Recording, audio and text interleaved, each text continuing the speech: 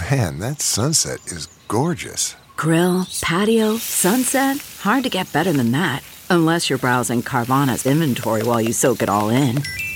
Oh, burger time. So sit back, get comfortable. Carvana's got thousands of cars under $20,000 just waiting for you. I could stay here forever. Carvana, where car buying meets comfort, meets convenience. Download the app or visit Carvana.com today.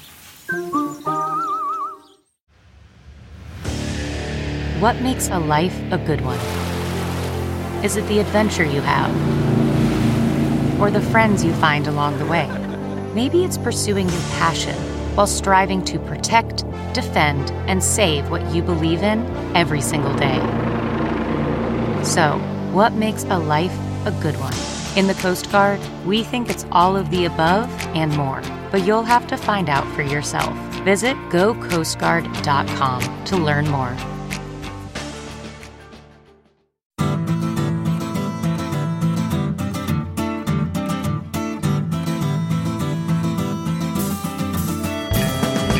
Welcome to the Cynical Podcast, a weekly discussion of current affairs in China, produced in partnership with SupChina. Subscribe to SupChina's daily access newsletter to keep on top of all the latest news from China from hundreds of different news sources, or check out all the original writing, including reported stories, editorials, and regular columns, as well as our growing library of videos and, of course, podcasts on our website. We cover everything from China's fraught foreign relations to its ingenious entrepreneurs, from the ongoing repression of Uyghurs and other Muslim people in China's Xinjiang region to China's ambitious efforts to eliminate poverty. It's a feast of business, political, and cultural news about a nation that is reshaping the world. I'm Kaiser Kuo, coming to you today from my home in Chapel Hill, North Carolina. Joining me from his sprawling 40-acre estate just outside Nashville, Tennessee, is Jeremy Goldkorn, the man recently outed as the individual who runs Tennessee Senator Marsha Blackburn's Twitter account, and who was responsible for her December 3rd tweet that read, "China has a 5,000-year history of cheating and stealing. Some things will never change." Classic Jeremy. May you continue to provide nuanced and balanced insights from our esteemed senator. Our esteemed Senator Marsha, she's great, isn't she? God, She yeah. Only the best for us here in Tennessee.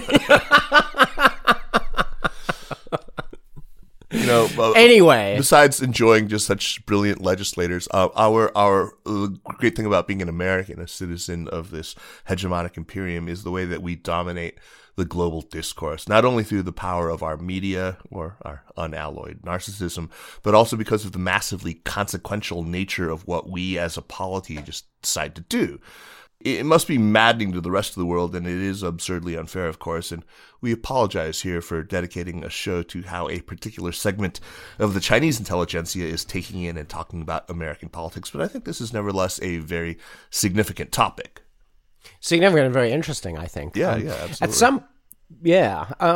At some point, it's become particularly interesting in recent weeks. At some point, right around the time of the election, China Twitter, or, the people on Twitter who talk about China a lot, was abuzz with the sickening realization that there were a lot of Chinese intellectuals, including many prominent dissidents, who were enthusiastic, avid, and maybe even rabid supporters of Donald Trump.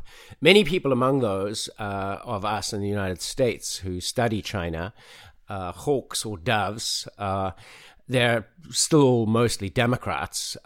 These people were disappointed, but not altogether surprised to see the blind, self-taught lawyer Chen Guangcheng speaking at the Republican National Convention. But it went way beyond that, with figures from Wang Dan of 1989 fame to Tsinghua sociologist Guo Yuhua to the artist Ai Weiwei, all outing themselves on Twitter, especially in the aftermath of the election, as Trumpsters of one stripe or another, amplifying Trump's post-election lies about supposed election fraud. We've talked a lot on this show and in various essays on SupChina about the whole phenomenon of Trump support in China.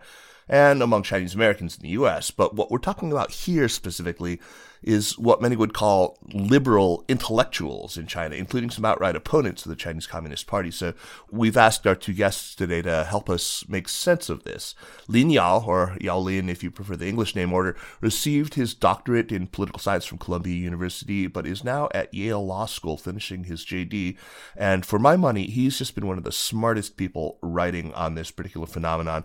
Much of our discussion today will focus on a paper he published in the Journal of Contemporary China in May of this year. The paper is called Beaconism and the Trumpian Metamorphosis of Chinese Liberal Intellectuals.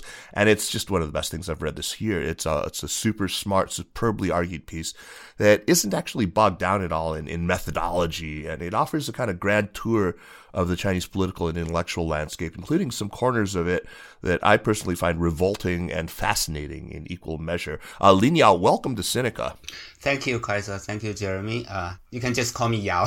Okay, I'll call you Yao. It makes it easy. Okay, our second guest is our old friend Ian Johnson, who joins us from his new redoubt in Singapore, now that he is persona non grata in the People's Republic.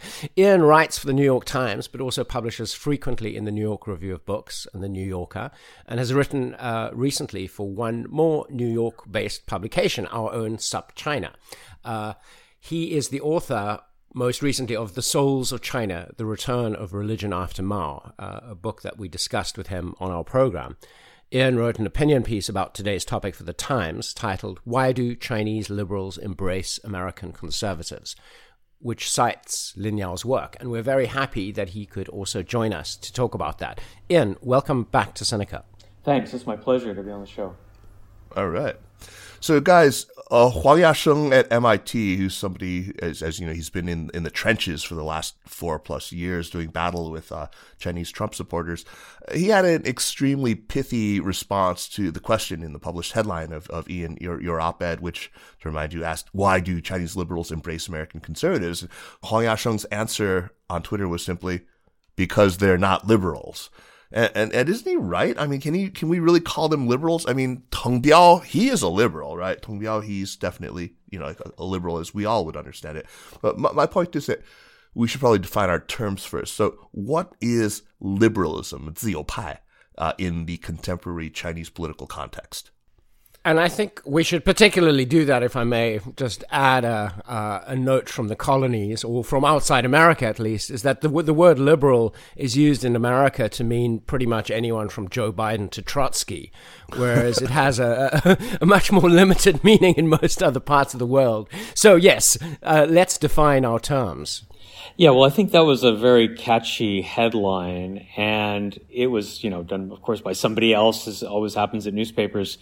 But when we think of, I think the word liberal in the headline was being used the way Americans think of dissidents, in quotation marks. That dissidents are for freedom and they are against authoritarianism, and therefore they must have a sort of liberal streak. And then especially coming from a more left-oriented newspaper, slightly left of center, let's say, like the New York Times, liberals are sort of the good guys also. So it sort of seems, that's how I think these people are portrayed. But simply being against the CCP doesn't mean that you are a liberal. You can be against the government for a number of reasons, and some of them is love of freedom, let's say, and less government interference, which would be classic liberalism.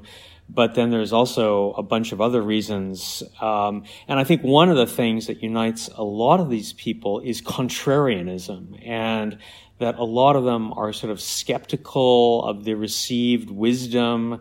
And so this makes them sort of almost, paradoxically, they want to support the person who's sort of the most troublesome in some ways. And because everybody in this sort of the well-meaning, educated left in the West are anti-Trump, you have to be sort of anti-Trump. That makes a lot of the people think, oh, maybe there is something to this guy Trump. Maybe we should sort of see his side of it. And I think also that when people see the establishment come down hard on one side, that they want to take the other side. They always think there's another side to it. And I think this is the experience in China. The establishment mainstream media will be in one way, and then you automatically think there has to be a counter story to this. There has to be a conspiracy or something behind it that we just don't quite know. And so I think they're more receptive to those ideas without necessarily... none of these motivations have to do with liberalism, really. They thought about headlines like, why are the good guys supporting the bad guys? Or why are the Chinese contrarians embracing this contrarian guy? It wasn't going to work. Lin Yao, what about you, Yao? So I think the question of what liberalism really means, of course, is a really difficult question. People have been debating about it. And for me, I think we need to go to the context. I mean, in the US, liberal is used in a quite narrow way. It isn't even used in the same way as many European countries, right? In Spain or France, liberal has a more right-leaning connotation than in the US. And in China, I think 自由派, basically, we can define it a bit more broadly, but not as broad as to the point of meaningless. I think 自由派or liberals in China basically have several fundamental tenets or fundamental beliefs, believe in constitutional protection of basic rights, believe in competitive multi-party electoral systems. I think those are the two tenets of Chinese liberalism and liberalism in general, I would say. And then there are some particular features of Chinese liberalism, for example, a kind of aversion to Maoist planned economy. They will advocate marketization to some point, but not necessarily complete deregulation of the market. I think some Chinese liberals would say that we need quite a bit of regulation of the market, but just don't go back to the Maoist era where we have a planned economy or even command economy, right? And also Chinese liberalism is to some extent opposite to a kind of narrow-minded or military nationalism. So usually if you go to the Chinese internet, you will see a debate frequently between Chinese liberal intellectuals on the one hand and those more nationalist-minded intellectuals who assert that China, it's time for China to rise. China must export China model to the world. China must compete with Western powers in the international arena. And Chinese liberals will frequently say that this is not the case. We need peaceful coexistence with other countries. We don't want to dominate them. So I think the idea of constitutional rights, the idea of competitive elections, the idea of this peaceful, non-militarist, non-nationalist coexistence with the world, and aversion against the Maoist-style planned economy or command economy are defining features of Chinese liberalism. That makes them sound very reasonable. Yeah, I was going to say that's very acceptable to your Labradoodle owning, liberal in Berkeley or Chapel Hill. He's a golden doodle. Okay, a golden doodle. Oh, I'm sorry. A golden doodle. That's one step up in the kind of Bobo stakes, I guess. So, what are some of the more egregious examples of Chinese intellectuals avidly favoring Donald Trump now? And who are some of the more prominent critics of the Chinese Communist Party who have come out strongly in favor of Trump? And a question for either of you, Yao or Ian. Okay, I can start. For example, Guo Yuhua, a female sociology professor at Tsinghua University, who I admire very much, have been pro-Trump for many years, since 2015 or 2016 when Trump first announced his campaign. And to this day, right? So she has been a fervent critic of the CCP for many years, and she isn't someone you will characterize as neoliberal or conservative in the usual sense of the term, because she has been advocating for workers' rights. She has been advocating for independent worker unions. She had been advocating for greater transfer of wealth to the lower class for many years, right? So she criticized the regime, and she also criticized some of the impacts of capitalism, of unregulated market. And also Xiao Han, a Chinese legal scholar at the Zhenfa Daxue, who recently came out as pro-Trump, and saying that, I've been studying all the news from the West, and now the turning point for me is the Hunter Biden hard drive gate, and I just realized that the mainstream media in the U.S. are completely covering up the thing, and Trump is the lone fighter against all the untruths, against the immorality in the world, and I hope he wins, and something like that. So those are the two examples that come to my mind. Yeah, Guo Yuhua is even like a really a staunch supporter of Xu Zhangrun, so it's very surprising to see her. Well, yeah, I mean, I've known her pretty well, and I did a Q&A with her for the New York Review of Books, and I was also surprised. I mean, I think in her case, there's a little bit of my enemy's enemy is my friend, and I think that in that case, she and people like her probably think that at last the U.S. is kind of waking up, and that anything that can be done to sort of deal the CCP a body blow is good. And so for her, I kind of understand it a little bit more. But I still don't see why you would support somebody who is so also fundamentally anti-democratic like Trump is. That's, I think, the paradox, that you could support some of his policies toward China without supporting him stock and barrel. That's the thing that's sort of the most troubling, if you will, or perplexing, is just this need to go in whole hog in supporting somebody. Right. Let me ask you guys what may strike you as a rather blunt question, which is, why does it actually matter that liberal Chinese intellectuals are disproportionately favoring Donald Trump? Why does that matter at all? Well, it matters in the U.S. Electoral College, of course, because we know China is going to get Electoral College votes. So this is an important. No, I mean, I don't know exactly. No, you could say I don't know. No, I think it says something about intellectual discourse in China. I mean, it says something about the poverty of debate to some degree, and of course, you have a lot of people in the United States who supported Trump. You had 70 million or whatever people who voted for him, and many smart people also voted for Trump. Name me one. It's almost like I'm just trying to be nice, but I do think that there's maybe also a level of desperation in this to some degree. Like when I see Guo Yuhua and people like that supporting Trump, I just don't. It's very, very hard to sort of understand it, except almost as a form of desperation, that with everything sort of collapsing, there's really no outlet to publish anything, and they're under such pressure that maybe in some way this person seems like a good one. But I think there's other things at work also, like I was saying before, this love of conspiracy theories and also just a perverse contrarianism, which I think in some ways is healthy, but it's also destructive. Right. I think it matters at least in two ways. First, for China and for the US. So even though the effects might be long term, so you can't really discern them right now. But I think for China, so intellectuals are important agencies for public discourses, right? They invent the terms, the concept, the vocabulary, the defined agenda of discussion. They legitimize certain concepts, certain ideas, right? And they steer the direction of the prevalent social and political thoughts.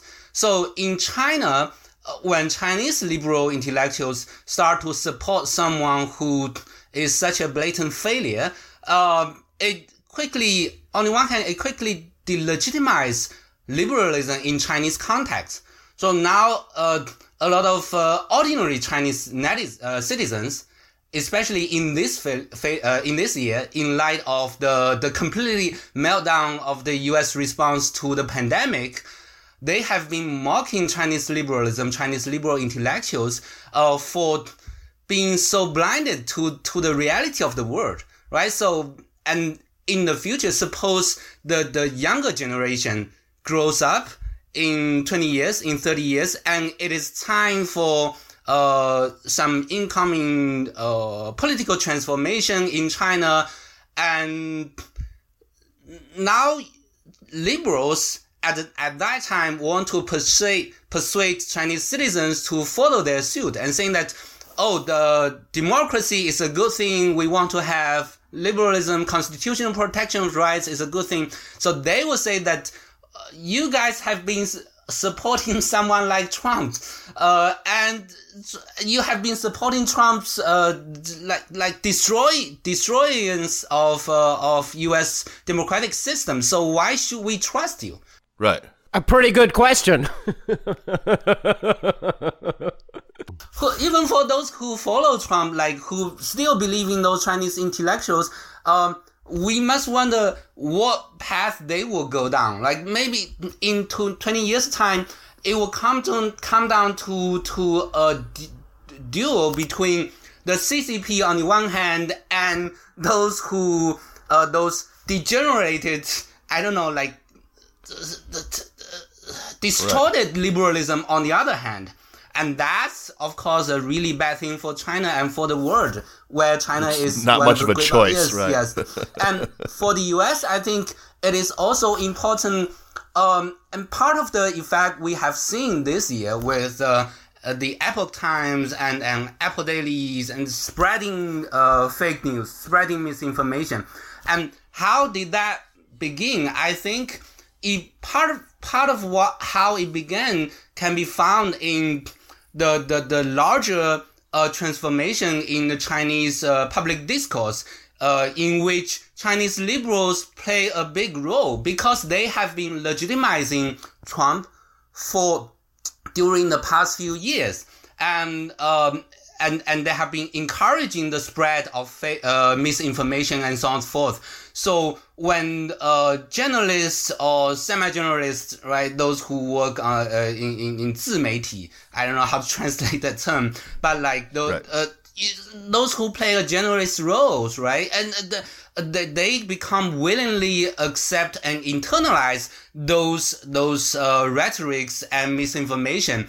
And when they join force in reporting the U.S. elections this year, and maybe being recruited by Guo Wengui or by Da Jiyuan,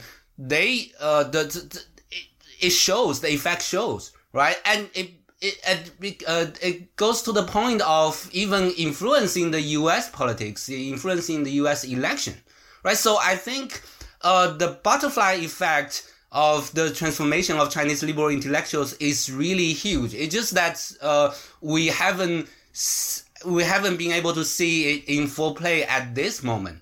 But right. In a few years down the road, we will see that, we will see how disastrous it will be. I completely agree.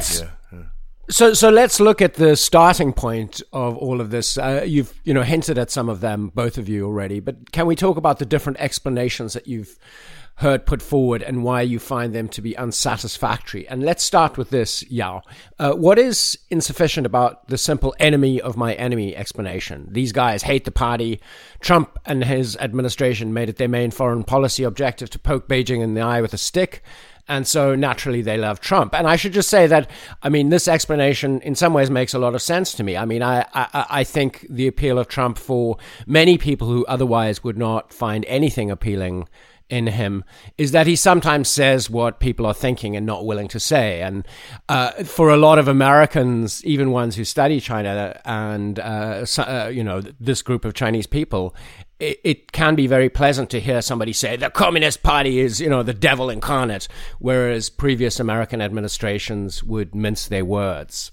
Yeah, so as you said, I think this explanation is quite intuitive and appealing, and a lot of people endorse it. To some extent, Ian, I think you did, right? So it was one of the hypotheses that I rejected in my paper. So I don't think this tactical explanation is satisfactory. Why? Because when you look into the early transformations, early endorsements by Chinese liberal intellectuals since 2015, 2016, you realize that they were not talking about Trump's attitude towards China, Trump's trade war, which hasn't happened yet at the time. What were they talking about? They were talking about political correctness. They were talking about, the American racial protests have gone too far. Black Lives Matter is a disaster. And political correctness is suffocating American society. And here comes Trump. He's a anti-political correctness guy. He's an anti-Black Lives Matter guy. He's he will revive American society. So, Sun Liping, another sociology professor at Tsinghua University, wrote an article comparing Trump with Deng Xiaoping in late 2017 or early 2018. So he says that there were two greatest political experiments in human history so far. One is reforming opening by Deng Xiaoping, which saved and revived China. And the other is the Trump's political correctness war, which would save and revive the U.S.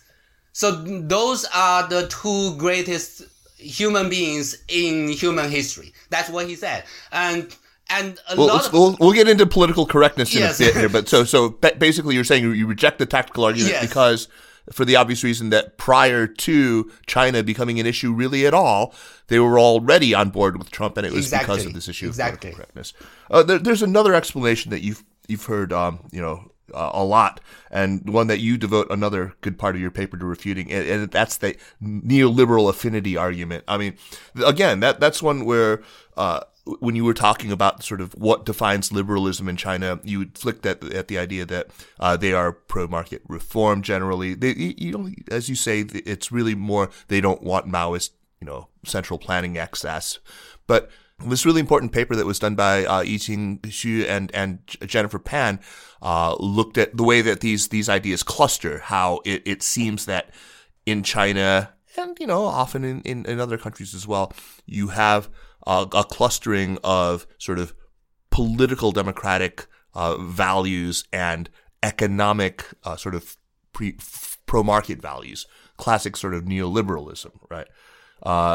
Why is that not a satisfactory explanation for this pro-Trump phenomenon that we're seeing? Yeah, sure. So, Yiqing and Jennifer, Yiqing is my friend, and I like their work very much. But it's a great paper. I have to disagree to some extent with their conclusion. Not that their conclusions are wrong, but simply, I think they rely on some questionnaire which were designed by random netizens, including myself. I was involved a couple years ago with, we discussed with friends on BBS, and we come out with that questionnaire, and we put it in use, testing ordinary citizens, which is another problem with that, with applying their conclusion to analyzing Chinese liberal intellectuals, because that questionnaire was not designed for intellectuals who might have more sophisticated understanding of those issues, who might be able to decouple the different dimensions, right, better than ordinary citizens.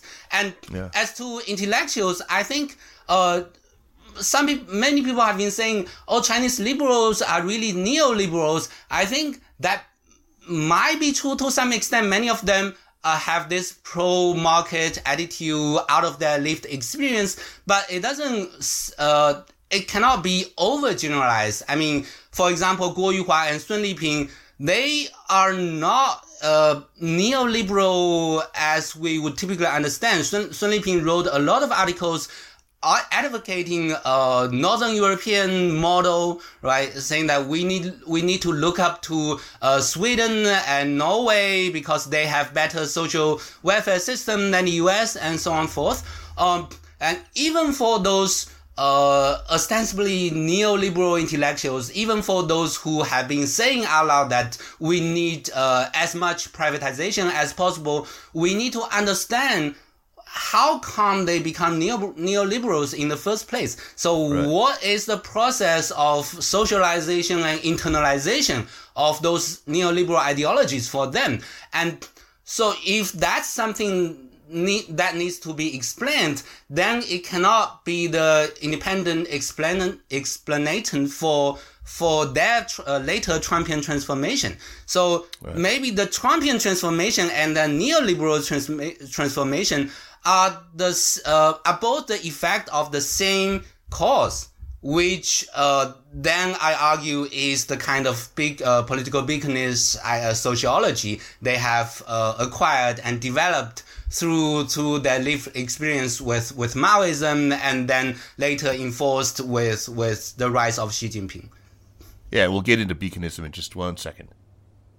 Ian, let me put a question to you, because it seems that the neoliberal affinity argument might come from the sense that what we're seeing now with these Chinese Trump fans is a lot like what we saw in Poland and the Czech Republic, then still Czechoslovakia, back in the late 80s and following the end of the Cold War, when many of the liberals who enjoyed support in the United States turned out to hold some surprising beliefs that did not sit so well with the golden doodle owning liberals of Chapel Hill. Golden and doodles Berkeley. were only bred for the first time in Australia in the early 1990s, and so they. Sorry. Okay. Let's not introduce anachronisms, dog breed anachronisms into this. So, as with you saw a kind of similar thing with some of the Russian dissidents who enjoyed support in the US and other Western countries in the 70s and 80s. So, Ian, do you think this is part of it? And you were reporting from Berlin for quite a good stretch of that time period I've just mentioned. Does this strike you as similar to what you saw in Eastern Europe? Well, to some degree, I think people have a hard time, like we all do, escaping our past and how we were trained to think about things, or how we were brought up to think about things.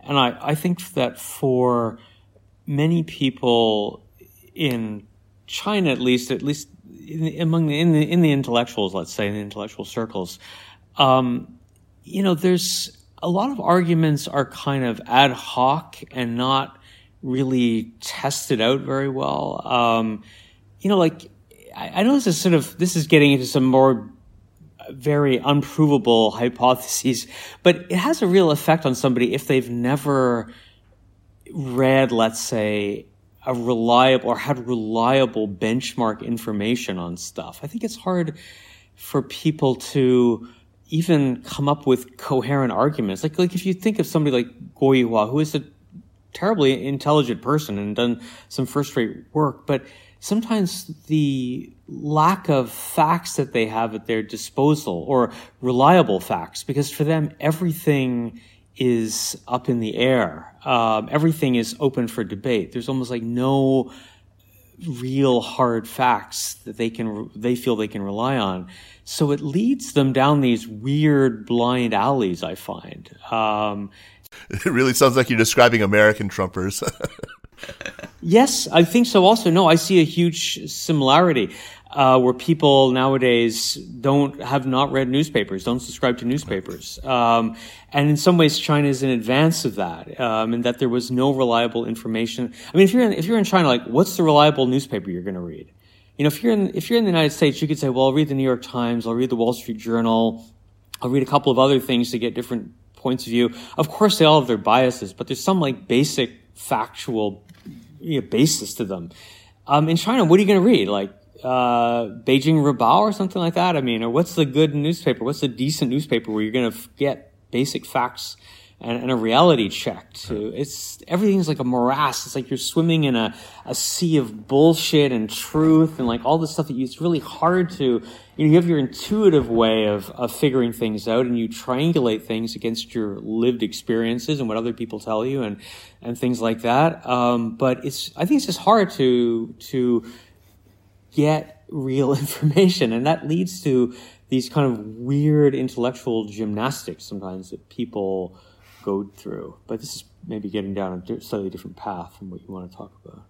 So, y'all, your conclusion in your paper is that it's not tactical, it's not neoliberal affinity, it's actually this phenomenon, as you've mentioned, of beaconism that's most useful in understanding the Chuanhua, or the Trumpian metamorphosis. You talk about two types of beaconism, political and civilizational. What are these, and which do you see as the one that's primarily at work in this metamorphosis?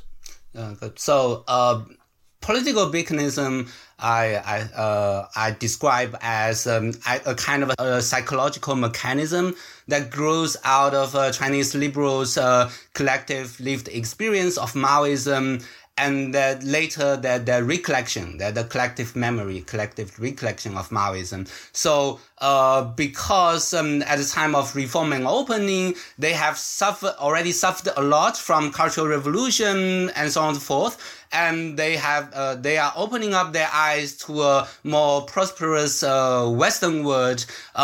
So they internalize this kind of black and white contrast between China and West, the Chinese political regime and the Western political regime.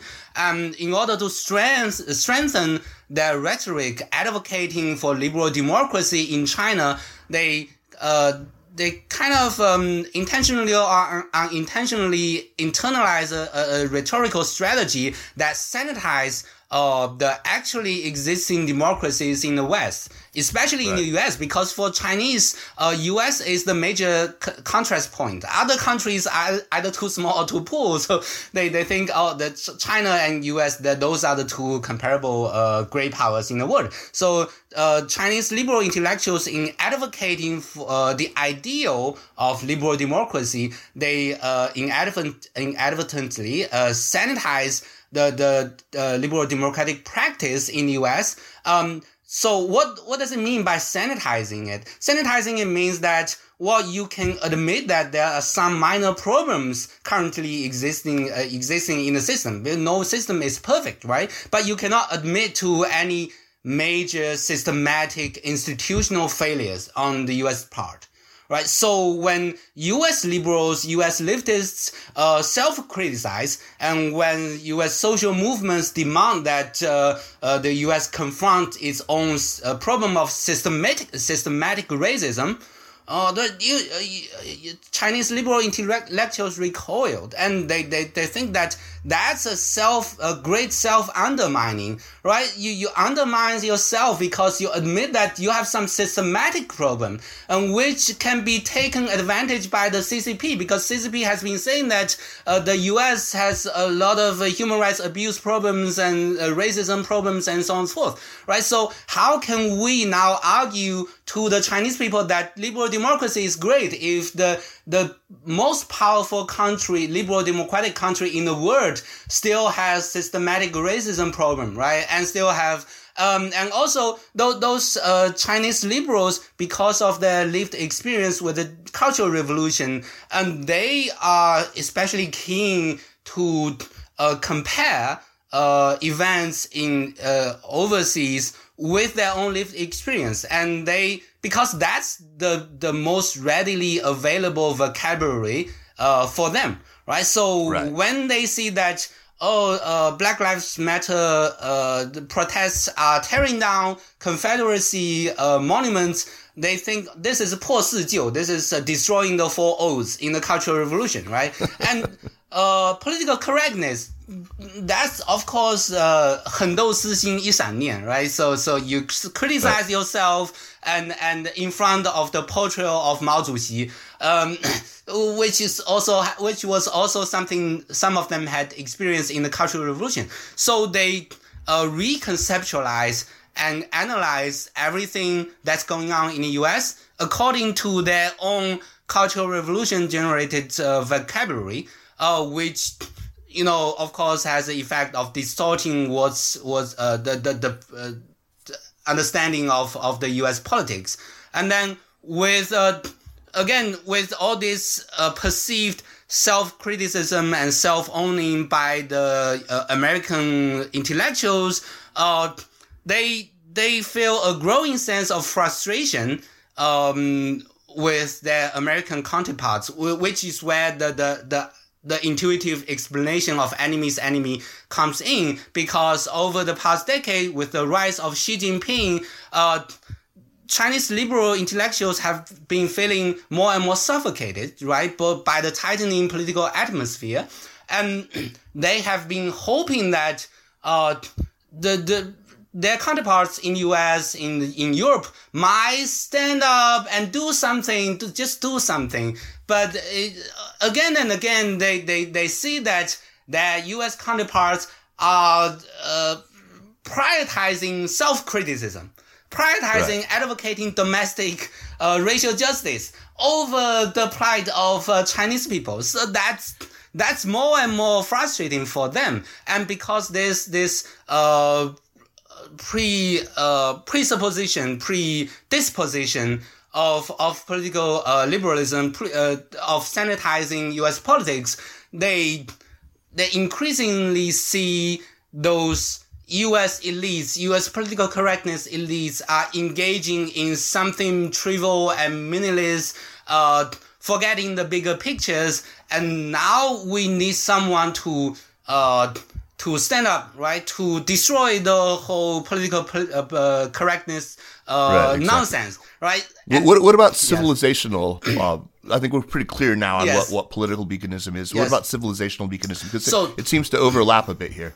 Overlap a bit, but also different. I think when we look at contemporary Chinese political thought, we need to trace it a little back to late 19th centuries when China first encountered the West in late Qing dynasty. At the time, Chinese intellectuals, liberal or non-liberal, were shocked by the superior scientific and technological political powers of the West, and they eagerly they want to learn everything, learn the trick just to make China strong, right? They gobble up everything the West had to offer at the time.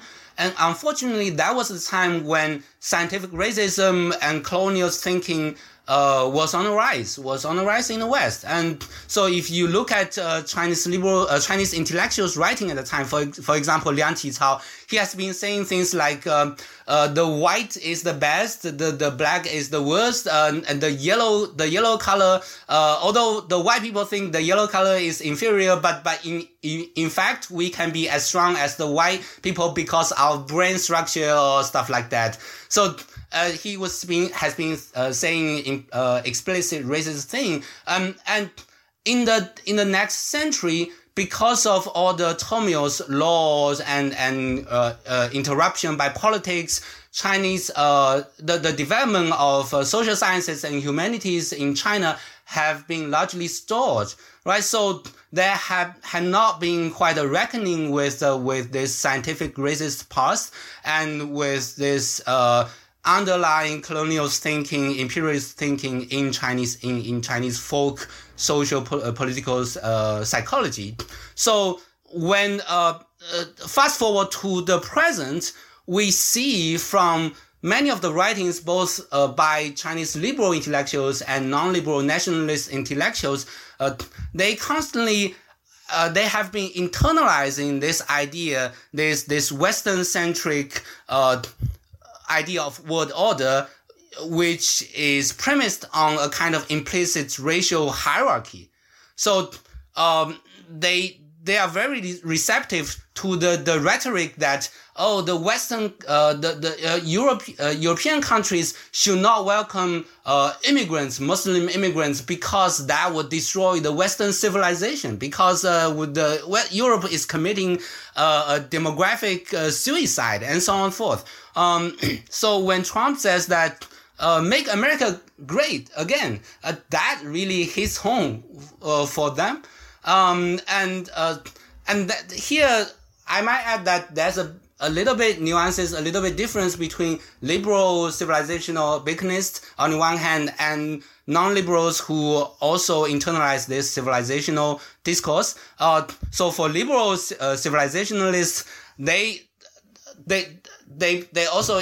imagine the world on the basis of this civilizational hierarchy, Western-centric civilizational hierarchy, but they fantasize a time when China could rise to the top of the hierarchy along with the West.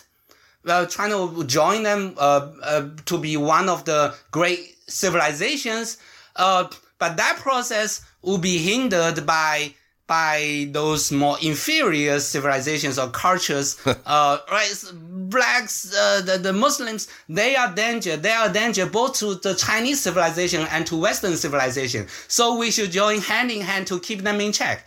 And for non-liberal nationalist intellectuals in China, they fantasize a future moment where China could replace the West at the top of the hierarchy. But that doesn't mean that they want the West to be brought down by barbarians, so to speak, quote unquote, because there's a Chinese saying, 英雄惜英雄, right? So, China and the West would have a fight in the future.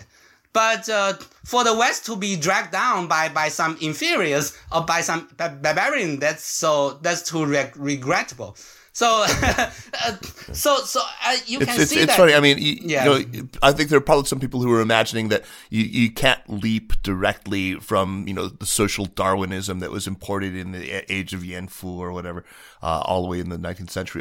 But that all you need to do, I mean, you look at the May 4th literature, which is full of a lot of just sort of self-flagellation about, you know, the failures of Confucian civilization, and look at not only the Cultural Revolution where it's kind of obvious, but look at Heshang in 1989. I mean, it's the same stuff. It's the same themes. It's really interesting. River Elegy, if you haven't seen, it's important. Yes. It's a really important piece. Yeah. Let's move to this topic of political correctness. Ian, you put political correctness front and center in the piece that you wrote for the Times. I think both of you talk about it, and you know how actually. Lin Yao, you wrote a really great piece. I want to talk a little bit about how, you know, it's the assumption that political correctness is a bad thing, or that it's gone too far. It just frames discussions even among many real liberal Chinese intellectuals. But Ian, let's focus on you for this. Why is American political correctness such a fixation for Chinese intellectuals? Well, I think many people see this as a way to force people to have certain viewpoints, that you have to do things a certain way. And I think that obviously grates because people are being told this constantly in China. And so I think that for many Chinese thinkers, this is sort of the fundamental problem.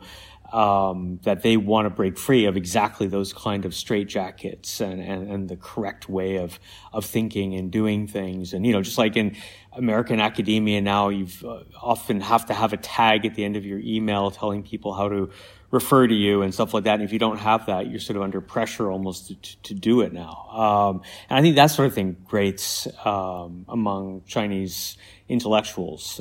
So that's one. I guess in other words, it's a typical thing where you take your own experiences and you apply it elsewhere. You think that this is a similar thing. Well, it's not really the same thing at all, but I think people see it like that.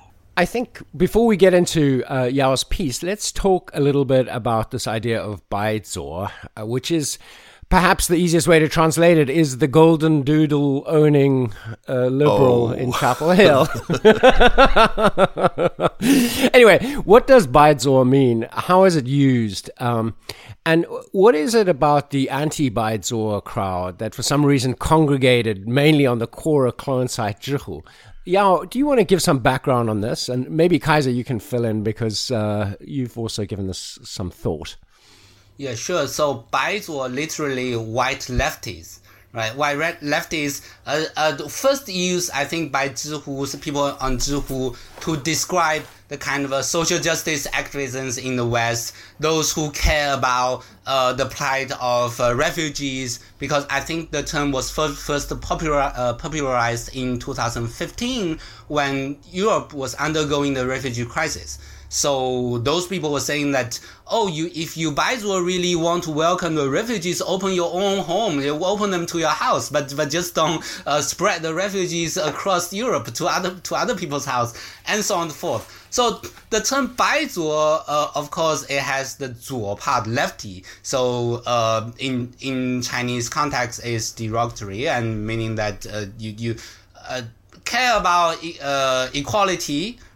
Without any further consideration of feasibilities and so on and so forth. And the bi part, I think, also has that connotation, but more beyond that. So it has a connotation of in Chinese slangs, words like 白莲花 or 傻白甜. Bai means like you are naive, you are pure but naive, right? So, and also bai as a racial, term, has this connotation that those baizuo, those white lefties, however naive and innocent they might be, however unrealistic their proposals are, they are white people. Like, the political agency of black and brown and Asian activists are eliminated by using this term, as if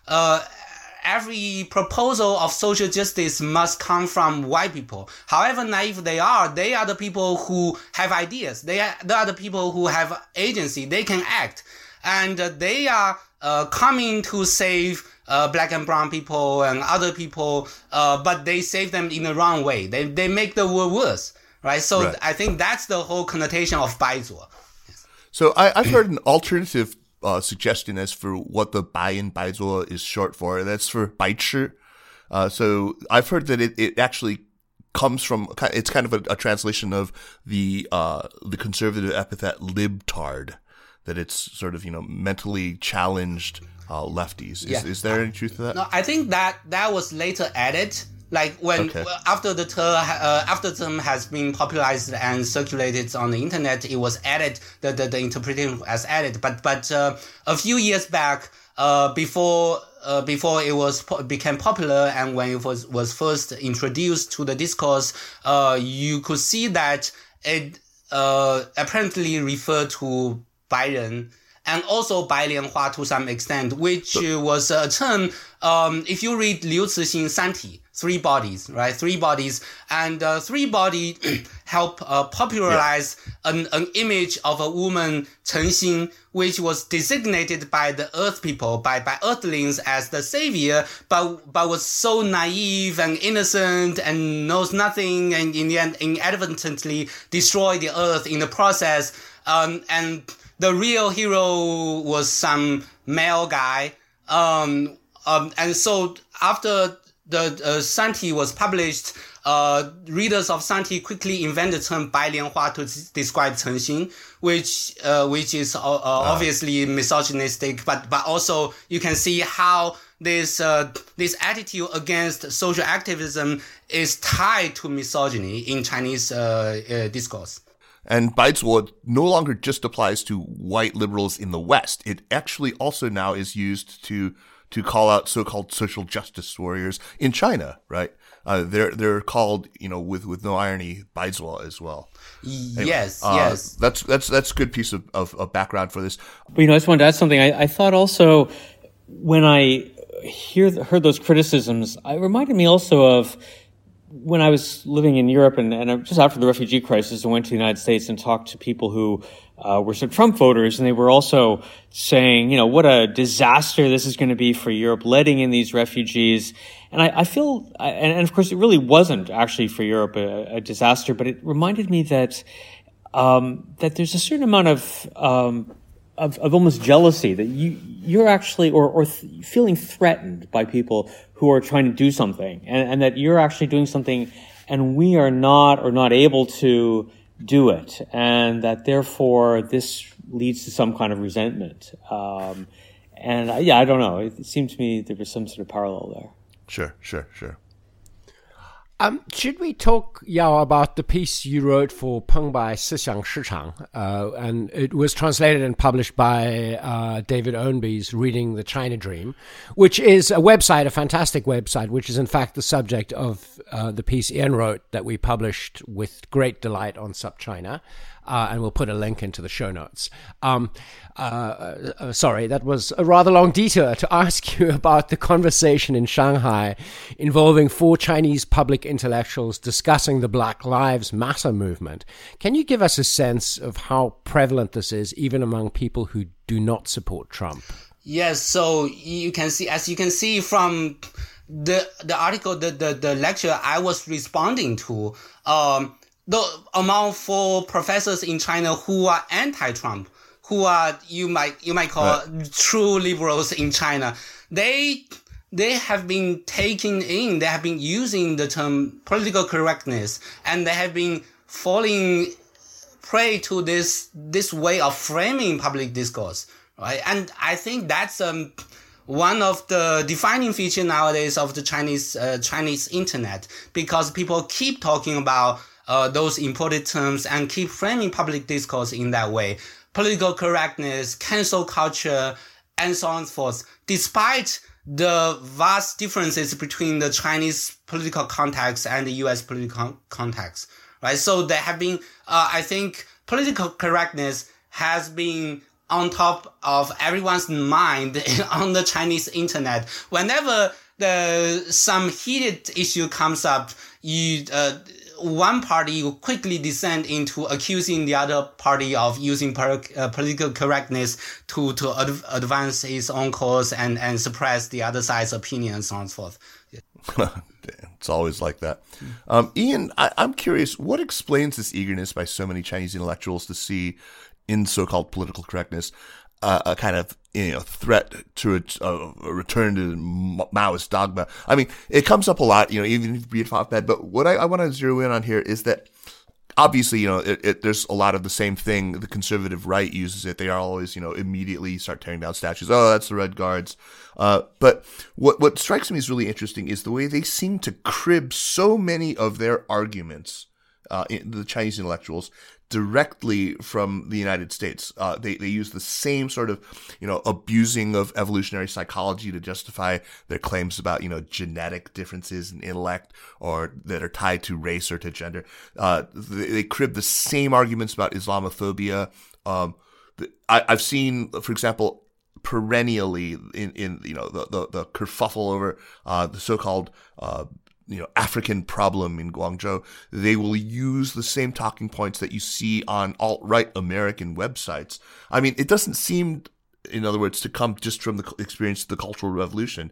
Their touchstone seems to be Ben Shapiro or Jordan Peterson or whatever. This seems to be what they're reading.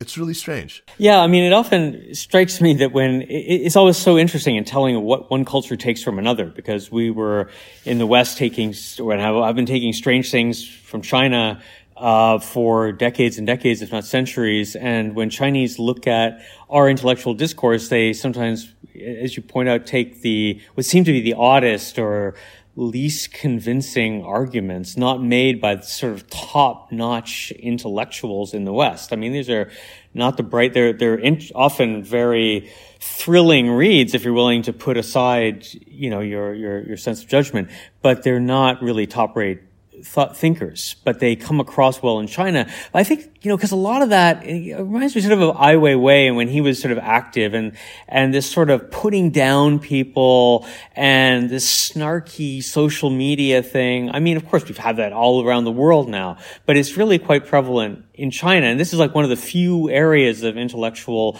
debate that you can kind of have, because there aren't sort of peer-reviewed journals, or there aren't magazines like, say, The Atlantic or whatever, The New Yorker, where reasonable opinion makers will sort of debate issues. It's all in this social media sphere.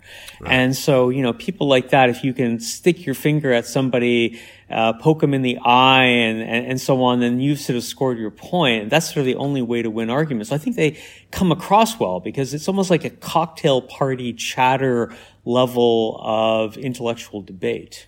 Right. We've already discussed a number of layers to these questions, with us talking about how Chinese people are talking about U.S. politics, us watching them watching us. But let's add another layer just for shits and giggles. So Ian and Yao, you must have gotten quite a response in China or from Chinese liberal intellectuals here in the United States about your recent work on this topic. So what did they say about what you said about what they say about American politics? Well, I can tell you one thing. So I interviewed, for my piece for the Times, Li Rui's daughter, Li Nanyang, who I've written about before. And she's a real pro-Trumper or a Trumpette or whatever. And material got cut out of the piece. And so I mentioned to her, yeah, sorry about this. And then before I knew it, she sent out an email blast to all of her followers about how she had a discussion with me and that I'm sort of a well-meaning guy, but I don't really get what's going on, and that, and this went out to, I don't know, like 500 people on her email distribution list. But I think maybe that, I'm probably in their eyes a perfect example of a baizuo, like some white shagua sort of type of guy, which is probably true. So, anyways, but that was one reaction I got. Yeah, that's funny. So just Li Rui, who he was somebody who was a Long March survivor, who was quite high in political life in China, and then sort of became. I guess you'd call him a dissident, yeah. I mean, after he was one of the authors of one of those open letters in the early 2000s.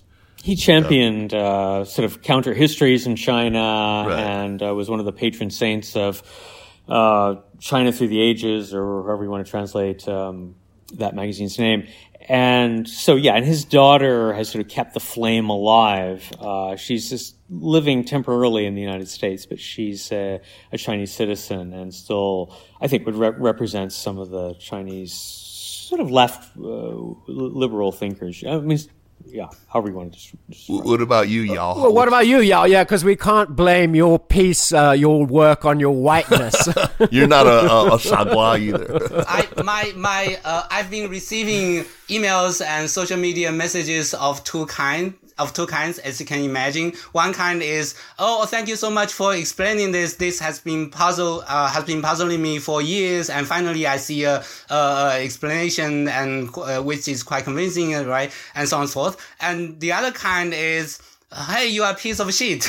You are Wu Mao. You are sent by the CCP to defame the great Trump. And when Trump get reelected, you will be deported. You get ready for it. Pack your stuff, and so on and forth. And to one of the email, I replied that let's see if he gets reelected or what. Well, he would have if not for all the election fraud. Yes. He's still in the White House, Kaiser. You persist in your optimism that everything's going to be fine. Those of us from other countries have the go bag packed. Li Yao, at the end of your paper, you suggested that the outcome of the election was going to be a great way to see whether the political beaconism or the civilizational beaconism was ultimately the stronger. What do you conclude now, having seen what's happened? Yeah, exactly. As you can see now, pro-Trump liberal intellectuals have been falling into two camps. They are even fighting with each other now. One camp says that let's accept the loss. Let's acknowledge Biden's win. That's uphold. Let's together support American democracy. And the other camp, which I think is much larger, still refuse to accept, and they have been circulating those conspiracy theory. I've been having quite a fun as I currently in several of those pro-Trump WeChat groups, just observing what they are saying. Like they have been coming up with theory every day. Today they have been saying that why didn't the Supreme Court support Trump? Because the Supreme Court. Of course, think about it. 3 of the 9 justices are appointed by Trump. How can I not support Trump? So the real reason is that they have been working closely with Trump to gather more evidence. And only when the evidence is sufficient to convince the whole country that Biden is a fraud will the Supreme Court act. So now let's don't 打草惊蛇. Let's don't hit the grass to scare the snake and so on and forth. And Sun Liping, one of the professors I mentioned earlier, the sociology professor, yesterday published a WeChat article, a very short article, saying that a lot of friends have been asking me how the US have come to this point. My answer is that let's keep faith in Trump. He didn't say that explicitly. He says that I will give you a short answer, but I won't be too explicit. My answer is that civilization should always take priority over institutions, right? That's exactly what I said in my paper about Right. about civilizational weakness.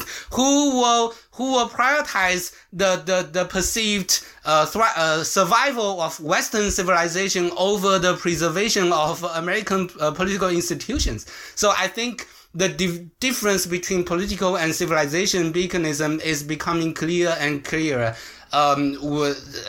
If you look at how those two different camps within pro-Trump liberals react to the electoral laws. One more for you, Lin Yao, before we go back to Ian. And you posit that younger Chinese intellectuals will be, on balance, less persuaded by Trumpism than their older compatriots. They're going to be less ready to make those cultural revolution connections, even though I should say, if anything, it's the Trumpian populists who are more closely, like the Cultural Revolution. I mean, they resemble it a whole lot more than BLM does. But anyway, these younger people are more tech savvy. They're presumably able to tell, the nonsense from the real news. And you also, though, but on the other side of the ledger these are also people who are more receptive to to nationalism, to civilizational vindictiveness, to use this lovely phrase of yours. I love, did you coin that phrase, civilizational vindictiveness? Yes, I did. Oh, that's brilliant. I'm going to be using that from now on. Anyway, what do you think? I mean, where do you come down? Do you think that, when you look at the balance, on the one hand, they're more tech savvy and further away from the Cultural Revolution. On the other hand, they're more stridently nationalistic. What's their verdict going to be?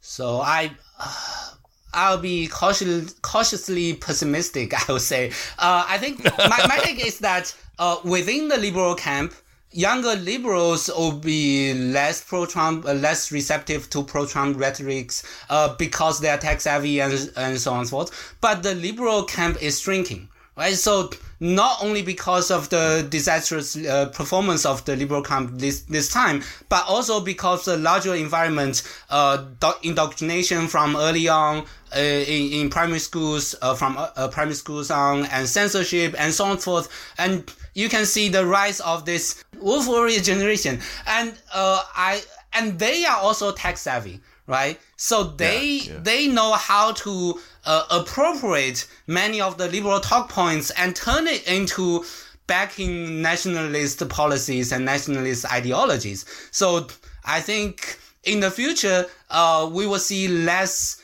the curious performances from the liberal camp. But the larger power balance between the liberal and non-liberal camps is firmly against liberalism in China. You're absolutely right about that jujitsu. They're able to take those Trumpist type of talking points and turn them. I mean, Cui Zhiyuan did that, as you point out in I can't remember which of the papers, about how he took these Bannonite ideas about ethno-nationalism and sort of 将士公 right? Yeah, exactly, yes. Exactly.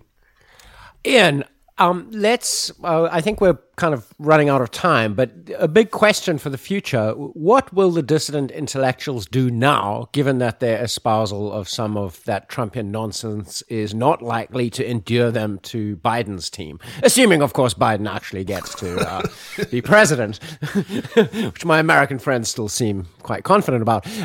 So do you think these intellectuals will change their tune with the change of the political environment in the United States? I don't think they'll change their tune too much. Of course, Trump will probably fade away, or at least won't be a force in politics, and it won't become quite such an issue in a year from now. I'm sure he'll still be around. But, I think it raises questions for the new administration about who their interlocutors are, who they're going to go out to save when they go to try to save China or whatever. I mean, obviously, there's still a lot of people who are victims of human rights violations in China who need, U.S. help or whatever, the Uyghurs and so on. But I think that it's hard because these were sort of the people who would get invited, let's say, to the Yale Law Center, and that, Jeff Prescott used to head and who will now be on the NSC. And these are sort of the logical people who you would always invite and have to your talks. And, I don't know who they will go to now. I mean, it's not that they'll cut these people out, but I just think that natural affinity isn't going to be there anymore. It's going to be Tong Biao, and Tong Biao. He's like the only one left. He's a true believer. The only sane, normal sort of, No, that's classic. Not true. There's still others. I mean, like Lin Yao, for example. So, thank you both so much for taking the time to chat with us. We look forward to having you both back on the show. What a fun conversation that's been. Let's move on now to recommendations. But first, really quickly, I want to remind everyone that if you like the work we're doing with Sinica and with the other podcasts in the Sinica network, like the China and Africa podcast, the best thing you can do to help us out is to subscribe to Sup China Access. For just $88 a year, you get a wealth of news on China delivered to your inbox every day. Jeremy and his team do a fantastic job on this newsletter, so please check it out. Recommendations. Jeremy, you start us off as usual. Okay, I've got 3 quick ones. Firstly, the Google app on your mobile phone is now really good at identifying plants and even birds. Really? All kinds of things. And it's just introduced a kind of Shazam-like feature where you can hum a tune and it will identify the tune for you. But the plant identification function is really, really good. Wow. So sorry, I hate promoting the company that's taking over our brains, but Google app is a pretty good app if you like nature and want to identify things. Second thing I want to recommend is the BBC World. I've kind of had it with NPR. I've realized that American mainstream media is slowly rotting my brain because it makes you so sort of obsessed with what's going on in this country, which is kind of a topic we mentioned at the top of the show. And the BBC World remains a great antidote. And, you know, if there's one thing going for Britain after Brexit, I'd say it's the BBC World. Maybe, I don't know, there are a few other things. They have some nice stuff they stole in the British Museum, I guess. And finally, on the topic of today's show, but, you know, looking at similar questions from a different era, the book In the Red by my friend Jeremy Barmay. All right. Okay. Lin Yao, what do you have for us? I would like to recommend 2 books, one on China and the other on the US. The first book, Discourses of Race and Rise in China by Chen Yinhong, or Yinhong Chen, a historian at Delaware University, which traces contemporary racism and all the racist discourses in China, which correspond perfectly to my idea of civilizational beaconism. So if you want to know more about this, check this book out, which came out late last year. And the other book is Anthony Scalia and American Constitutionalism by Ed Purcell, which came out this year. So if you're wondering, how come the U.S. conservatism has come to this? How come the U.S. judicial system have come to this?